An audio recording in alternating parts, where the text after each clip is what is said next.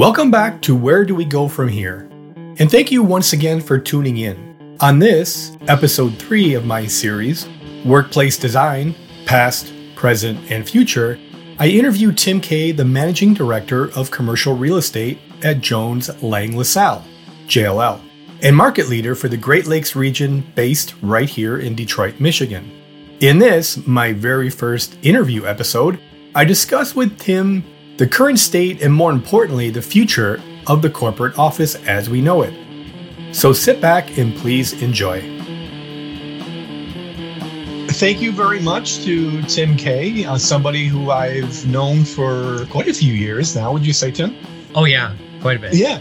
Tim's very much appreciate doing this podcast with me and allowing me to interview him. Tim's somebody, like I said, I've known for quite a while and very much respect his opinion, especially on this subject, because he knows a lot about this. But instead of me talking about you, tell all the listeners a little bit about yourself and what you do. Sure. Well, I've been part of JLL's Project and Development Services team for 17 years. I am managing director for the Great Lakes region. And prior to that, I was with Herman Miller for about 14 years, where I rotated through several positions, including a workplace strategy team, part of the National Workplace Strategy Group, and held a lot of different roles, product development, marketing, and then also dealer development at Herman Miller, all of which was, basically project business. And I was approached by JLL in 2006 to talk about coming on board and leading and growing a team of project managers. So happy to be here. Feel free to tell everybody who doesn't know JLL, and I'm surprised if they don't. But no, I will. I will. Sorry, yeah, JLL. Well, when I first started at JLL, it was Jones Lang LaSalle, and my friends, no one had really heard of it because. My friends would think I was working for a law firm. They'd say, "When did you go to law school?" And I was pre-law and undergrad, but I didn't go to law school. So back then, we really didn't have a presence up and down the street as far as brokerage and agency leasing. So you wouldn't see signs out on buildings saying JLL. That's a business we got into only in the last, in earnest, in the last, about 17 years when we bought the Staubach company. So we were known to investors and property managers, but not up and down the street to your average person. But the company is celebrating its 240th year in business, shockingly. Wow. Founded in 1783 in London, England. And we now have 108,000 employees globally in about 80 cities. And my practice is approaching $1 billion in fee by end of next year, we should hit $1 billion in fee revenue as a professional services firm inside of JLL. And we have 8,000 project managers around the world. So managing every kind of project and program you can possibly think of across all the asset classes in the industry. So, wow, it's pretty impressive. Yeah, it's grown a lot since I've been there. Yeah. Been quite a ride. So piggybacking off my last episode that I recorded, which you probably haven't heard yet because I haven't released it, but it sort of discussed remote working from probably the early 2000s, which was starting to kind of take hold anyway. Yeah. And going through the pandemic. And I'm curious to hear your thoughts on sort of that time frame and the whole idea of remote working, and you guys went through it very intimately and what you're seeing, both good and bad. Yeah, the remote working, it's funny for my project, my group, where it's very much like an architecture firm. You're either at client sites, your work is where you are. So we've always been kind of a nomadic work style in my group, but so working remotely was always part of our DNA. But, when the pandemic hit, all of a sudden everyone had to learn about video conferencing and all the different platforms. And the biggest phrase said in the early part of the pandemic was, "Oh, you're on mute." Yeah, right. That annoying realization when your lips are moving and people are saying, "You're on mute." So, the world had to learn quickly. The biggest change, I think, for a lot of organizations was the trust. There was a lot of folks out there, a lot of middle and upper management that was from a school of, if I don't see you in the office, you're not working. So culture was pushed to change, and leadership teams around the country had no choice but to have some faith and trust of their employees that they'll actually do work in the home. And, a lot of public institutions, which universities never embrace this, but now they have, and they're learning a lot. And I'll speak personally, my wife at University of Michigan, her group has reduced real estate by quite a bit, realizing that they don't need individual workstations, and people are being quite productive by having them in a few days a week and having unassigned workstations, and the ability to scale. The design of the office is scaling for surge when you have an all hands, right? So I think the genie's out of the bottle on remote, on hybrid, and but it's come full circle. I think a lot of companies are being a little more assertive with their language around the importance of coming back to work. I personally think it's critical, and I'm sure we'll get into that later on in this podcast. But no, I think, does that answer your question? It does, and you bring up a good point, because one of the things I come to know from you and appreciate over the years that I've known you is, very much like myself, you're a student of a lot of things. Yeah. And so, especially, over the course of the pandemic, and certainly for this, series of podcast episodes, I did a lot of research and looking at productivity gaps, and, started finding that the remote work maybe works better for some and not for others. You've probably seen a lot of the same studies. A lot of them tend to be on call centers because they're easy to get analytics out of. And not so much for like an architecture firm or other firms, but like, what are you seeing in that, that quote unquote productivity gap, and the studies that I know you read? Yeah. Well, yeah. And there's some, a study came out just fairly recently in the last 30 days about, indeed, productivity is up when you're in the office. You are more productive in the office. And I'll actually sort of pause on that for a second. Long commute time markets, big markets, Chicago, LA, Atlanta, New York, where people do have long commutes to come into an office. I think an hour plus on a train, plus, that kills productivity unless you're able to do some productive work on the plane, on your phone or laptop, or on the train. So, but productivity's up in the office. When you're there, you're getting more done. And this is why it's been such a moving target. And a lot of leaders are sort of, they've been waiting in the wings to see what other companies are doing and what the research is saying. But the research is saying we need to be in the office for all these reasons of onboarding, attraction, cultural propagation. And now, really, the Holy Grail is you're actually more productive in an office setting, commute time aside. So you, one of the key words that I took out of what you said was culture. Yeah. Like, I remember certainly pre-pandemic, when we interviewed young designers or young engineers, more on the millennial and the, Gen Zs, the one thing that they always ask, what's the culture like here? So now we struggle, and I think a lot of people struggle, like, how do you identify or create a culture when maybe half or more working from home? It's very hard. First of all, we've known for years, for well over a decade, the young folks coming out of college have a lot more information than you or I did coming out of college, and their selection criteria is a lot more sophisticated than it was when we were coming out of school. They really want value alignment. They want to know that this company that I want to potentially work for aligns with my own values. And this is where, what's your stance on the environment? Do you have a net zero goal? What does all of the different chat sites say about it? What are you like to work for? What's this company like? And enlightened companies have spent a lot of time sort of figuring out who they are, where they're going, what's the meaning of their business. People are looking for really a higher calling for what they do in their work. And what's the meaning of their work as it relates to improving their clients' lives or the lives of the planet, or the life of the planet, I should say. So yeah, culture is everything. A long time ago in my early days at Herman Miller, the CEO of IBM had said, culture just isn't a thing. Culture is everything. And it's very hard to establish, and I use the word propagate, continue to grow that culture when you're not together.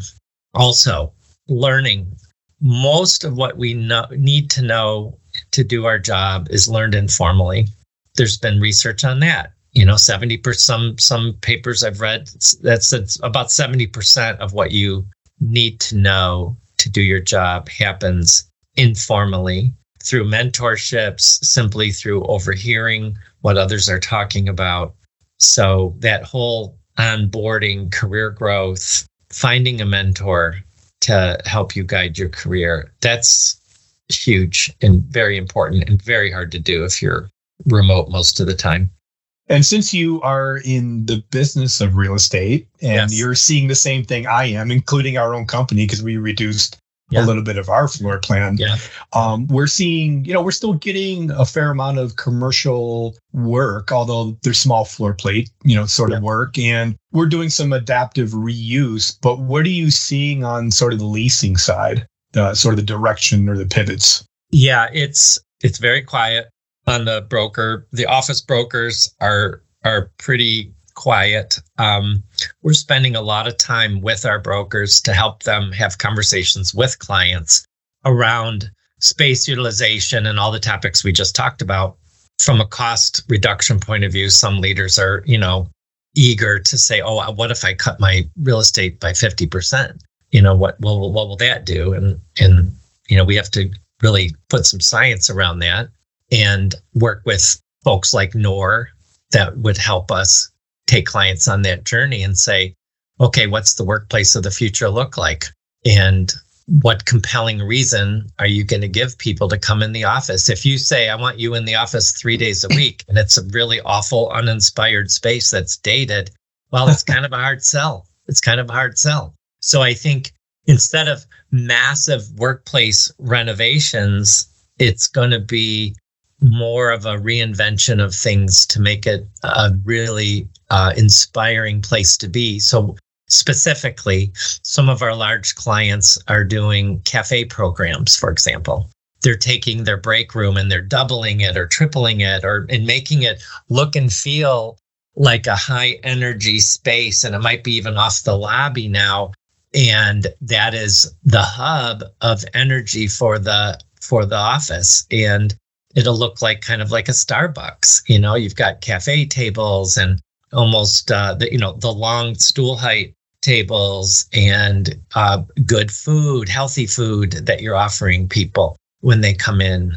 Same thing with hospitality. You'll see a highly energized lobby of a hotel is a hub in a buzz and it feels good, especially when you're bringing a young person in to interview for a job. They're like, oh, this is cool. I want to work here. So yes, a lot of companies are reducing space. JLL is also.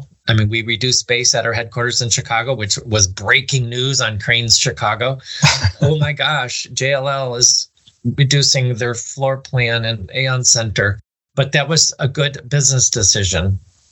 We also have suburban office location, which actually is growing more, right? So we're looking at, actually growing a suburban office closer to where a lot of people are. So entire teams have located out there. So out to near O'Hare Airport. So yes, reductions are happening.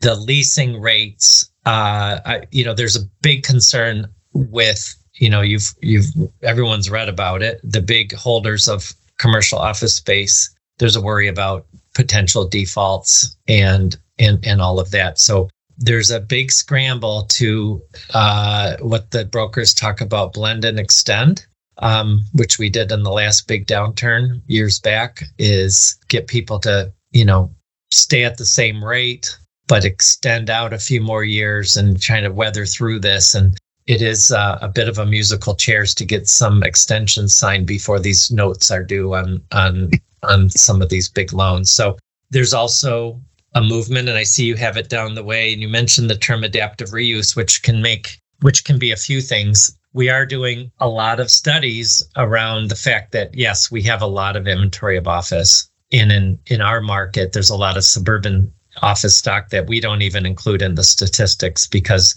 they're dated. We talk about Class A, B, C. These aren't even C. So I think the demo contractors will have a very big surge in business over the next few years. It's simply taking down office that cannot be adaptively reused into something else effectively. So you're better off not holding and securing the asset. You're better off turning it back to Mother Nature and holding the asset for a future use. Now, we have been doing a lot of studies around converting office to residential. Mm-hmm. Lots of them, lots and lots around the country. Some of our big holders of office buildings have asked us to look at some key assets. And, this is a design, architectural, and structural engineering study, first and foremost. How does it lay out? Can the office really hold plumbing load? You're adding showers, bathrooms, kitchens. Can that floor plate handle plumbing load? Right? Mm-hmm. A lot of times the answer is no. So then it's a short study. And I say lead with the structural study first and maybe a little bit of a floor plan layout. But you'll really quickly get to a point where it's like, no, it's not going to work. Now, California, there's a little trend that we're starting to hear in California, of course, and that's vertical farming. Hydroponic inside farming, where you're literally growing fruits and vegetables inside what was a former office building, which sounds absolutely crazy. But when you think about it, you can control the use of any sort of pesticides, bugs, pests. Yes, you're consuming a lot of energy because you're lighting, you're lighting and you've got more water. But I would like to see the study on that. What's the net zero, or, what's the impact on our environment of this? Because you're using a lot of energy and a lot of water to do this. But it is something we're hearing about. So, it's not new. No. But the concept of going vertical is crazy. So anyway, so adaptive reuse is a big study into residential, even hotel. So I'm sure you're seeing that as well. We are. I think some of the projects that we're doing, adaptive reuse, is exactly what you say. The number one is probably the residential, but as you well know, and to one of the points you were making, it works if the building shape is a certain way. Sometimes it doesn't. It depends on the existing building. It's a lock if it's a certain shape and certain height for the performer to work out. And if not, usually the second one is we're seeing a lot of health science, adaptive reuse into that. And it's funny that you mentioned the vertical farming or even the urban farming. It was huge like years ago, and it sort of dissipated. And I'm not really sure why, especially in the area that you and I live, in that sort of Detroit metropolitan area, where there's a lot of old empty buildings that were perfect for it. Yeah, right. Yeah, we shall see. But, there's a lot of moving targets, and we'll see. But I think the current support and messaging by a lot of companies are the office is not going anywhere. It's very important. It's just going to function differently, and people want to be inspired when they go there. So there's some specific design trends that you all know, and we're working with as far as soft space, living rooms, and that cafe concept. So so we'll see. Yeah. And it's funny you mentioned that because in the last episode, I sort of mentioned, I just touched on very briefly because I'm hot and cold on trends, as a designer, but the whole residential sort of thing that's kind of coming around. But I bring this point up because you mentioned the cafe, and I did talk about it in the last episode, that it is always ironic to me that it's going that direction because we've designed it that way for a while in different, commercial offices that we've done. Because it does eventually end up being the gathering space, whether you want it or not. And I sort of use the analogy like when we throw house parties, it doesn't matter how nice you make the living room, everybody piles into the kitchen. Right. It's just a natural gravitation for people. And so it makes a total sense to turn that into a gathering space in the office. It's kind of caveman of us, right? It is. Being near where fire is and where food is prepared. When we have house parties, I make sure I put the bar in the other room far from the kitchen so people have to go get a drink in the other side of the family room or something. But yes, and I did actually mention that at one time in a period in our history that it was the only heat source in somebody's home. So that's where people hung out. Yeah. Naturally. Yes. Yeah. Sort of, in our DNA. Yes. I wholeheartedly agree with you. One of the points is to bring people back to the office, you have to have something for them. And I'm not a proponent on bringing people back just to have them sit on Teams meetings. That doesn't make sense either. So what are you seeing to get people back, and how much, obviously technology plays a part, but sort of the secondary part of that question is the AI component mixed in with also trying to bring people back. Yeah, AI, it is changing. People are understanding how AI can be used. On our company's no exception. Last month, we launched JLL GPT, which I have used a couple of times. And University of Michigan launched their own U of M GPT, which basically accesses OpenAI with some filters for accuracy within a world, right? Within the JLL world. So AI is changing. It's making things a lot easier, faster. I was able to answer a client's question, which was very detailed around possible incentives across different across different asset classes. Adaptive reuse again. I had a developer from out of town looking at an office building. He wants to convert it either to residential or hotel, and he wants it to be sustainable. So I opened up our GPT and I said, what tax incentives would be available in the city of Detroit for office to hotel? And it gave me like 10 answers, very detailed, extremely well written. And I said, okay, what about to a hotel?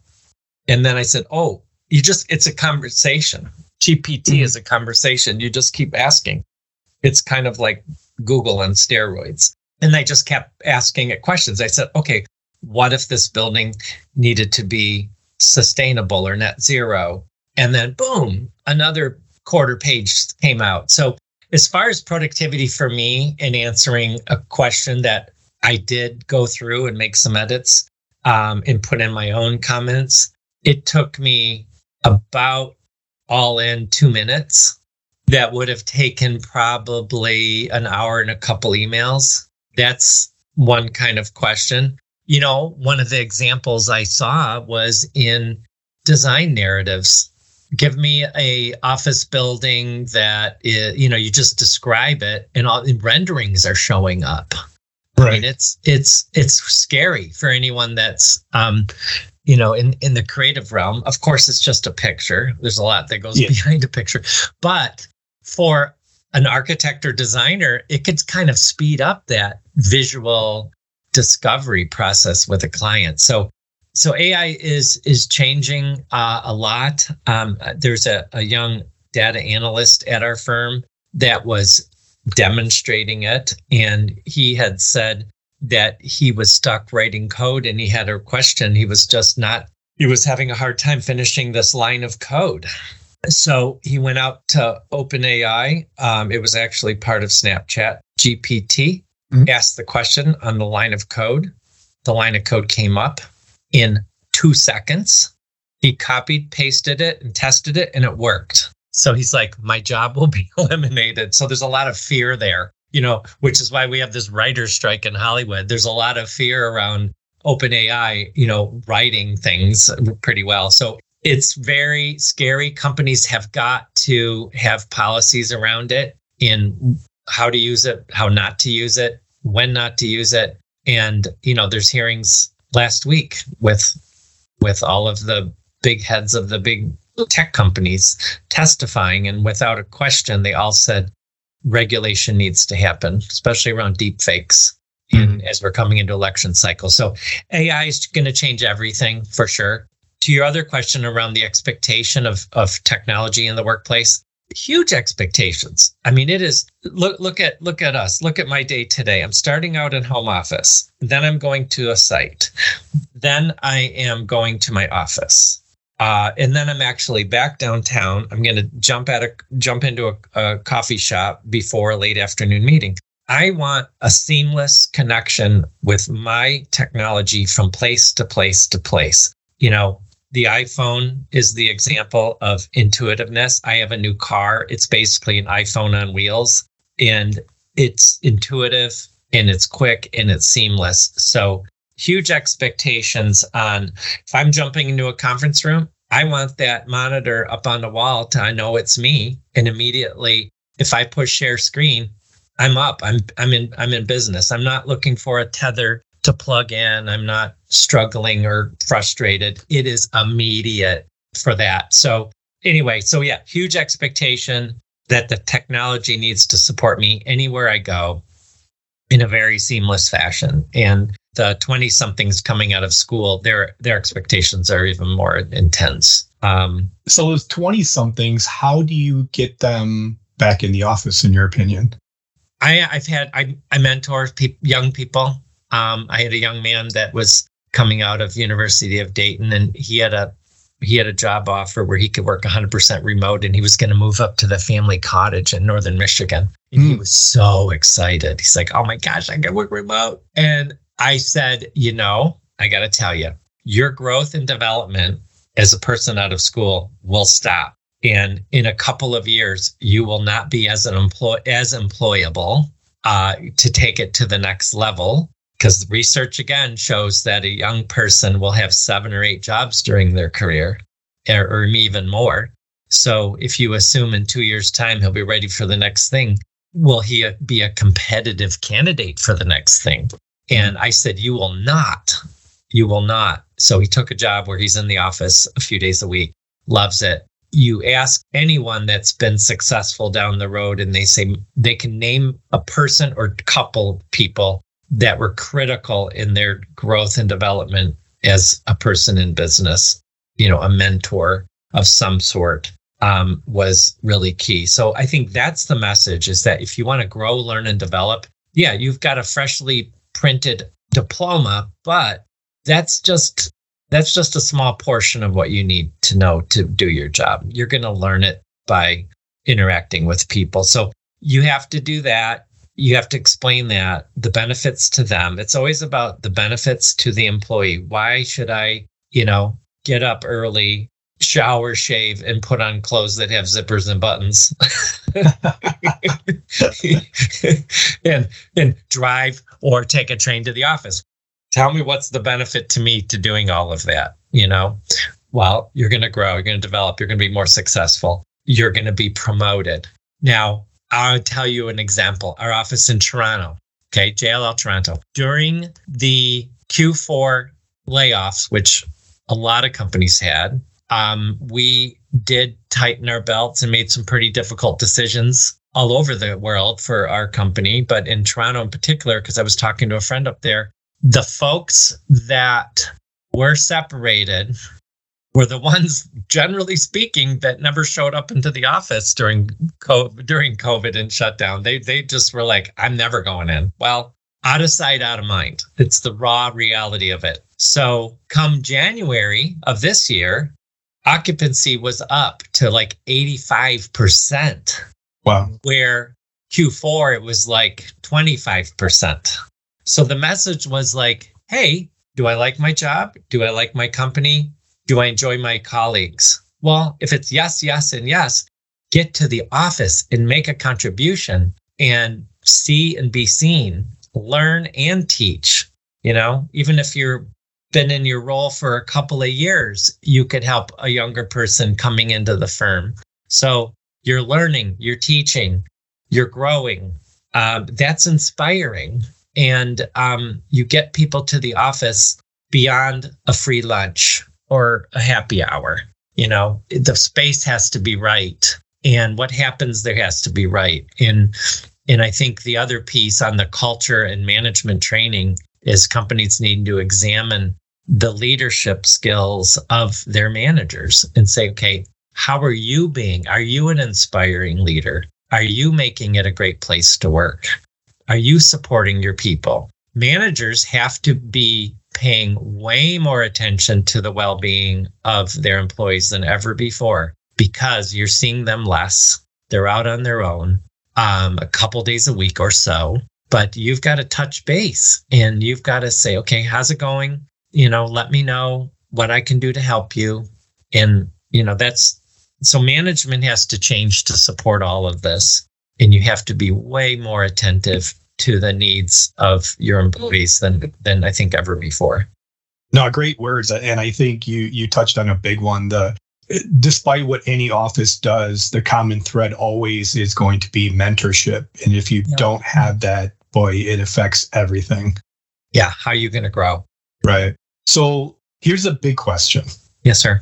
And I'm going to ask you, Tim, to look into your crystal ball here. Okay. So looking down the road, where do you see office going, the corporate office? Let's say 3, 5, 10 years from now. I think it's going to be where some companies already are right now, where you have way less individual space. And for years, going way back to my early part of my career, the term, it's less me space and more we space, that little phrase, right? Mm. I think the workplace is going to be even more intensely a place to collaborate and share ideas. So what does that look like? That means when I come to the office, I do have a place to drop down, hopefully proximate to other people on your team, right? So not wildly free address work style, but unassigned, but neighborhooded. I'll say that's probably not a word, but neighborhoods generally co-located with people in your work group when you're in. A very deliberate attempt to be together. My team has lunch every Tuesday together and generally are in the office Tuesday, Wednesday, Thursday, except for client demands. But people are going to be deliberate about coming in and they will learn about what they're doing there. Like you said, I don't want to go to the office to be on Teams meetings and to do emails. There's certain tasks that is heads down, concentrated work that maybe you're going to do on a Monday and a Friday. And when you're in the office, most of what you're going to do is connect. So it's got to be pleasing to the eye. And I said earlier, things like soft seating vignettes, like living rooms with a screen that has the best technology for connectivity and idea sharing. The big trend the last several years has been these little phone booths. Like if I need to make a private conversation, I can jump into a little room or a little phone booth or a small conference room and do that. So it'll be choice. I think the biggest word going in the future down the road is going to be choice. I want to have a choice of how I work, where I work, and who am I meeting with. So the meeting opportunity and the element in the office have to align. Like if I just want to have a casual conversation, maybe I'm in a corner niche with a couple soft chairs and a table and just having a face-to-face. There's no technology involved. Or a small conference room with a few people to show them a quick idea on my laptop. So anyway, I think a lot of the leading edge trends will continue. Surge capacity for all hands has to happen. The ability to morph the space to handle an entire office meeting, which can be a stressor on parking, of course, in a lot of settings, because maybe your space is designed to have 60 or 70% of your people in, but there's going to be 4 times a year where you're going to have everyone in at the same time. And I've seen brilliant but simple ideas on how to handle a surge of increased 20-25% people that do need to work there for a few hours while there's an all hands meeting. You'll also see conference centers as an option for these things too. We talk to landlords. Landlords want to know, what should we be doing to attract and retain tenants, right? So a lot more tenants are putting in building amenity spaces like those cafes like a conference center so that the tenant doesn't have to spend a lot of time and effort designing their space for that surge capacity, but they can simply check out a larger meeting room that's part of the building. So landlords are responding and doing those types of almost co-working spaces with conference settings. Well, Tim, I can't thank you enough for your time. You and I are gonna keep talking about this because we always do. But I have one other question I'm going to throw out. Yeah. Give me your 3 favorite bands. A little bit of a snipe question at you. I tell you, going back to my first album I ever bought was the Eagles. Okay. And they are touring again, not the entire band, but Eagles. Of lately, the last recent 10 years, I really like Coldplay a lot. And, I like a lot of, there's so many, younger kind of pop artists that cross over that I really think are brilliant, like Ed Sheeran. He's not a band, he's a guy. Yeah. But yeah, that would be that. My musical tastes are so diverse. I enjoy music. I'll go blues, jazz. I think in my core is rock. That's just my age and my kind of my upbringing. Oh, another band that comes to mind from my youth was Bob Seger and the Silver Bullet Band. Oh yeah. One of the first concerts I went to was Bob Seger, and he had a wonderful long career. And I saw him only about 5 or 6 years ago. The last time. Now he's kind of done touring, but anyway, yeah. So those are my bands. How about you? Oh, I'm much like you. I'm very eclectic, but as you may or may not know, I'm also a musician, and so I play a lot of different things. As of late, I've been studying a lot of Bob Dylan's music, a little bit of Donovan's music. So that's kind of where I'm at right now as far as playing, but. The reason I mention it is for the podcast, I do all the bumper music myself. So I'm going to try to find something and play it and intermix it. Okay, I can't wait. Can't wait to hear it. We'll see. Yeah, okay. Don't judge me totally on that. Oh no, I really I look forward to following your podcast. And what's the platform that you're going to use? You're going to put it on just my Apple Podcast app. I can find it there. Yeah, right now it's actually on Apple, it's on Spotify, it's on Google, and it's on iHeart. Oh, wow. That's all the biggies. Yeah. No excuse for anyone not to find your podcast. I guess. Yeah. And I listen to podcasts all the time. I love them. Yeah. So it's good. Well, thank you again, Tim. And like I said, you and I will continue to talk about this. Yeah. Subject. And thanks for inviting me to participate in your podcast. Once again, big thanks to Tim for offering his time and insight into this pivotal subject of future of office work. Tim can be found on LinkedIn, and I've placed a link to JLL Detroit in the LinkedIn post and the X Twitter post, so you can see the work that JLL is doing under Tim's leadership. As always, I appreciate your support for Where Do We Go From Here? And if you're liking the content, please subscribe and tell your friends to do the same, as I'm hoping to grow this podcast organically through your support. This podcast can now be heard on Apple Podcast, Spotify, Google, Amazon, and iHeartRadio. I welcome your feedback and questions on this episode, and if you have any ideas for future episodes, I would absolutely love to hear them. For any such feedback, feel free to contact me at cottello.scott@gmail.com. That's CATALLO.SCOTT@gmail.com. And please tune in next month for episode 4 in the series, Workplace, Past, Present, and Future, when I interview two of my favorite people from Steelcase to get their thoughts on workplace design and the future of the corporate office. Till then, Tim, true to his word, gave me a wide range of his musical tastes to select the bumper music. However, since we're both located in Detroit, Tim, I decided to choose Bob Seger a Michigan native, for the outro music. So enjoy a short instrumental of me playing my version of Night Moves minus the bass. Sorry, Tim, I left it at work the day I recorded this. Enjoy.